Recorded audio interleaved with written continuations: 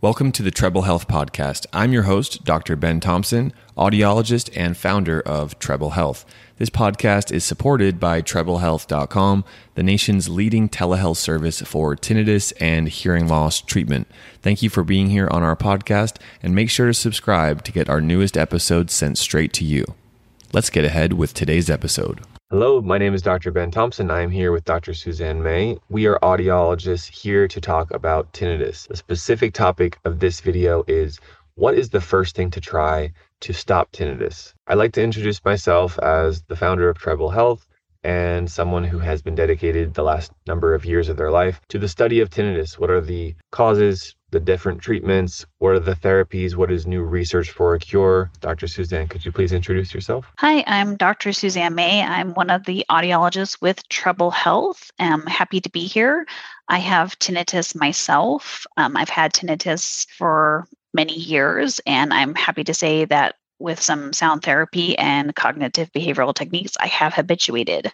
So happy to help all of our patients. Excellent. Let's talk about the first thing to try to stop tinnitus. When patients look for options, they have a lot of information online. There's a lot of different angles or different approaches for what they should try first. In our approach, we have seen that sound therapy is an excellent place to go first. What should we try to stop tinnitus? Should we use sound therapy as the first line of action? What do you think, Dr. Suzanne? I definitely think it's one of the things that is the first line of action. With my condition, I had a head injury and I needed to physically heal first. But knowing that I'm an audiologist specializing in tinnitus, I knew that sound therapy is the most important thing to try and to do. So putting on a device on my ear to help with my tinnitus, it definitely gave me a relief in a sense that, okay, I know this is going to take time to heal, but this is my first steps in that healing process. When tinnitus becomes loud, overwhelming, bothersome, sound therapy can help provide some immediate relief, number one, and has been scientifically studied to promote this effect we call habituation. We're going to put up on the screen right now the 4 stages of habituation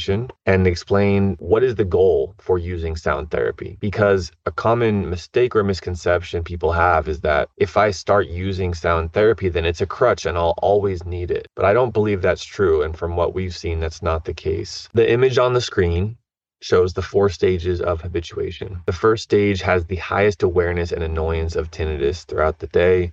Frequent worrying and anxious feelings. Your normal life has been changed, and it's often accompanied by loss of sleep or appetite. Now, over time, through treatment and therapy, tinnitus can reduce and your habituation can take place. Sound therapy is one of the most important pieces of habituation. That's why we recommend it so strongly. So I always describe the 4 stages as stage 1, tinnitus feels like it's smacking you in the face. That it is just this all-consuming thing that you definitely have this high awareness. As we move through the stages of habituation, stage 2, you start getting little chunks of time, little breaks, chunks are chipping away in the rock, where you start noticing little improvements in the tinnitus. Stage 3, you definitely get longer periods of time. Your emotional reaction to it is a lot less. And stage 4, you finally have more neutral reaction to it. And it really is about diminishing that physiological response and the emotional response to that repeated stimuli, which is tinnitus. Let's talk about that physiological response and how tinnitus is not something that I can choose to change in the moment or choose to control with just my thoughts alone. It's not an emotion, it's not a thought, it's a physiological process. And to simplify this, let's talk about one of the most common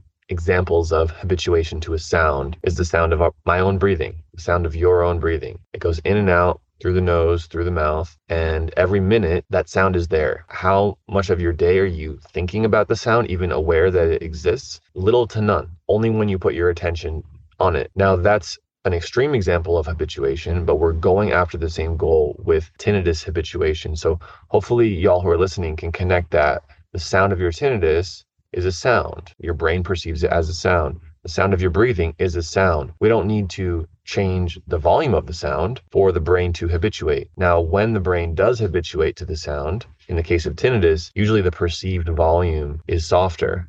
Dr. Suzanne, I'd love for you to add your clinical experience working with many patients, focusing on tinnitus over the years, what you've seen, really the power of habituation, whether it's your patient's or your own story. Yeah, you had a great example of when we're hearing a sound like a refrigerator humming or your own breath. When the brain hears it and it goes up to the brainstem, there's a spot where it says, is this not important or an important sound? And it can mark it as that. But tinnitus, for whatever reason, did get marked as, important, and started involving other emotional centers of your brain and putting into this dangerous sound effect. When it's not dangerous, it's just an electrical signal that's happening. And so with sound therapy, what we're trying to do is get the brain to be aware that there's another sound that is completely benign that we don't care about, and compare it to the tinnitus and start to relearn how to categorize our tinnitus into that non-dangerous category. And so that's why we like sound therapy, is to give that brain that ability to make that comparison. Excellent. And for those who have tried sound therapy before, you may have used a sound machine from home. You may have used your smartphone. That's a good start. Some of you have been working with us. Some of you have tried tinnitus maskers, devices on the ears. We're going to put some images up on the screen now of what those look like, how you can connect them to your smartphone. They sit nicely in the ear and they provide the sound therapy effect. Now, should you go straight to tinnitus maskers? Well, if you developed tinnitus just a few days ago, let's give it some time. We don't need to jump right into it, but we want to monitor you closely. And that's what our team of audiologists at Treble Health does. That's the service we provide. You can work with us by signing up for a free consultation in the link below. What we have found is that we want to closely monitor our patients, because at some point there is this tipping point of saying, hey, look, the self-managing approach isn't working fast enough. It's not working well enough, or it's frankly not working at all. Let's move forward with medical devices that were designed for tinnitus, the ones that we see the most success with, which would be tinnitus maskers. Dr. Suzanne, you personally have used these. Would you like to speak on that for a moment? Yes. So when my tinnitus was very loud, 8 out of 10, I always tell patients that I had multiple sounds in my head and in my ears. And so having the sound therapy on my ear, where it's piping the sound directly into the canal through the auditory system, that was what worked the best for me by far. I loved that I can have sounds in my ear that I can play. I did different types of sounds. So I used pink noise, but I used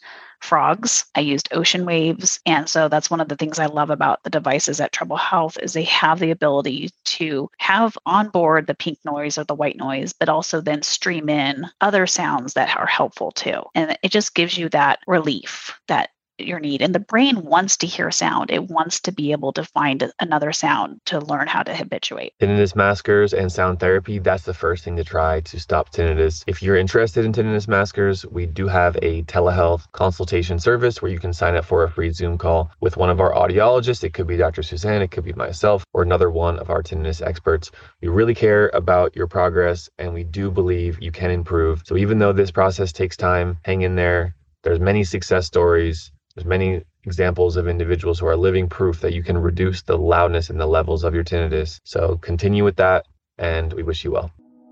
Thank you for watching today's video with Treble Health.